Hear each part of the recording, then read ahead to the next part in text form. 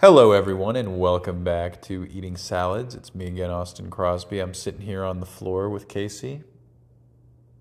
She's trying to trick me into making our flapjacks, as always. Classic Casey. And we just had a delicious fruit salad.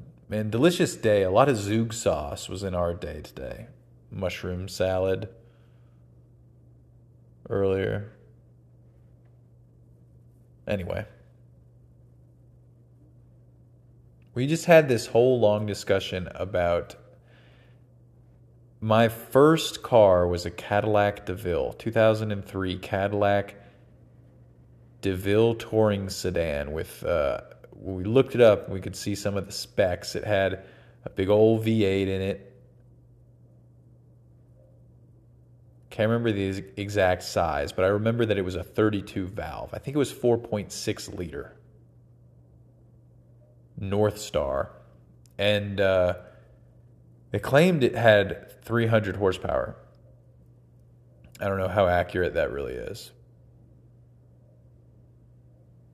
But it also had an 18-gallon gas tank. That's kind of why we looked it up in the first place. We were talking about old cars and their gas tanks. I just got kind of nostalgic, I guess, for the old Cadillac. Because it was so spaceshipy, powerful, smooth, luxurious, but weirdly retro. And I was surprised to see that when it came out in 2003, they started at about $50,000. So for around the same price in 2023, not accounting for inflation, I don't know how to say that. The same price as a Tesla is today. In 2003, you could have had the Cadillac that I got used 10 years later. Let's say 2013. I think it was maybe earlier than 2013. Maybe it was 2012. But it depreciated, that $50,000 2003 Cadillac, to be like $9,000 by the time it was bought in 2013, 10 years later. And so then we were looking, well, what was a 2013 Cadillac V8, whatever? How about a 2023?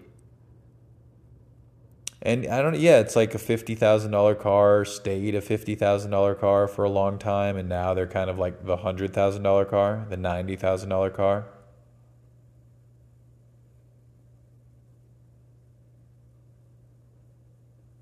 But what is kind of crazier, seeing the used car prices, that a 2013 Tesla Model S, the first year, let's say, first couple of years of Tesla Model S, the oldest and cheapest ones you can buy used today,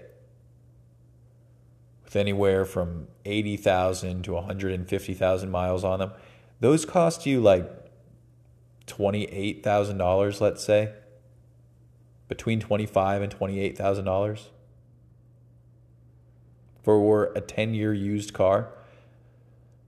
That kind of blew me away. But then we looked up the 2013 same year V8 Cadillac, and they were going for the same.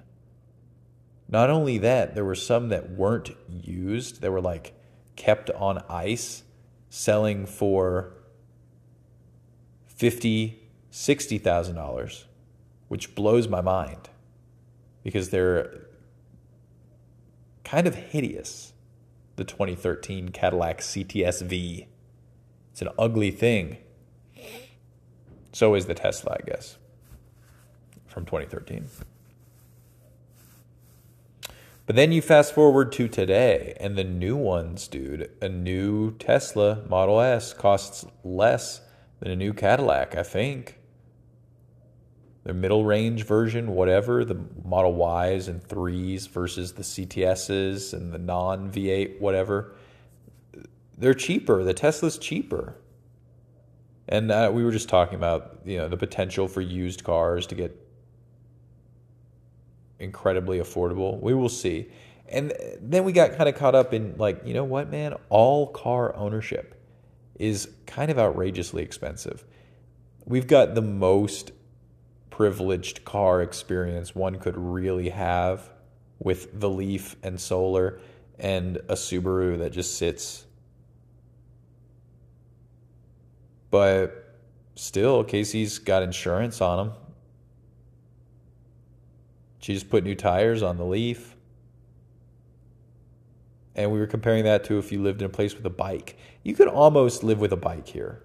Could almost live, but you would need at least the Leaf until we get to the point where you can seriously, at any time, without feeling weird for making a human do it, you should be able to hail a Tesla to your house or a robo-taxi of whatever kind, not deal with a person, not tip a person or rate a person. Just get into a car, use it how you please. The more features, the better. If it drives itself, the better. Why wouldn't it? It should be better for insurance costs if you don't drive the car. If it can drive itself, why should you? So, if that were the case, you'd still feel like you needed a car here. But I think that could be the Leaf. I think then we could get rid of what the Subaru and have a single car for around town doing things. Oh, it's raining. We want to go to the movies. Let's hop in the Leaf, etc. But if you needed to go to the airport, you would just like hail a Tesla to your house and you'd hop in it and you'd like go to the airport and leave it and it would just stay wherever it was. Who cares? That's how it really should be. In my mind. I mean, I think that's pretty clear, but I don't know. Part of this was like we have to channel that optimism that made the old 2003 Cadillac such like a tech forward thing. And I think it's happening, but we need to channel that. And there are some opposing forces for whatever reason, specifically with electrification and renewables. But I mean, really also self-driving. And I think it's only a matter of time, right? Before someone's going to get really up in arms about self-driving cars sooner than later. And I hope that they're good enough to win the battle and proceed. For many reasons. We watched a crazy movie today that we haven't talked about since watching it, called The Inheritance. I don't know any of the actors' names. It was on Netflix. The one guy in it, her brother, is played by the Deep. Oh, and the main guy, the villain, is Simon Pegg. And it's such an absurd movie, I'm just going to spoil it and give it away. Simon Pegg, by the way, has an American accent in this movie. This jerkish father dies in the beginning of the movie. His young daughter is the DA. And her brother, played by the guy who plays the Deep in The Boys, is running for some political office. The father, his will, leaves $20 million to his son and $1 million to his daughter. But then the lawyer for the father goes, hey, there's one more thing. Here's this. And it's like a riddle that leads her to a bunker in the backyard. And in this bunker, he has Simon Pegg locked up for 30 years. And he says to this girl, the DA, who, by the way, like immediately fingerprints him, is suspicious. The first 2 times she discovers him, she runs away in fear without talking to him. But then when she does, he easily convinces her to let him free. Even though the father's notes were like, keep this man locked up. What you find there, keep it buried, is what he said. She goes and he like very easily, not only talks her into letting him out, she arranges for him to be shipped away in a private jet with $1 million. because he's basically blackmailing her. He tells her that he was friends with her dad and they were driving and the dad hit and run a guy, and they buried the body, and so that he wouldn't tell the police, the dad kidnapped him and locked him in the backyard for 30 years. And has like been torturing him, basically. Like been torturing him.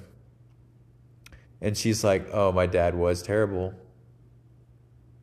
That's so terrible. They go and they find the body that they buried. She like lets him out. At gunpoint, she's like, come on, let's go. Let's go, show me the body.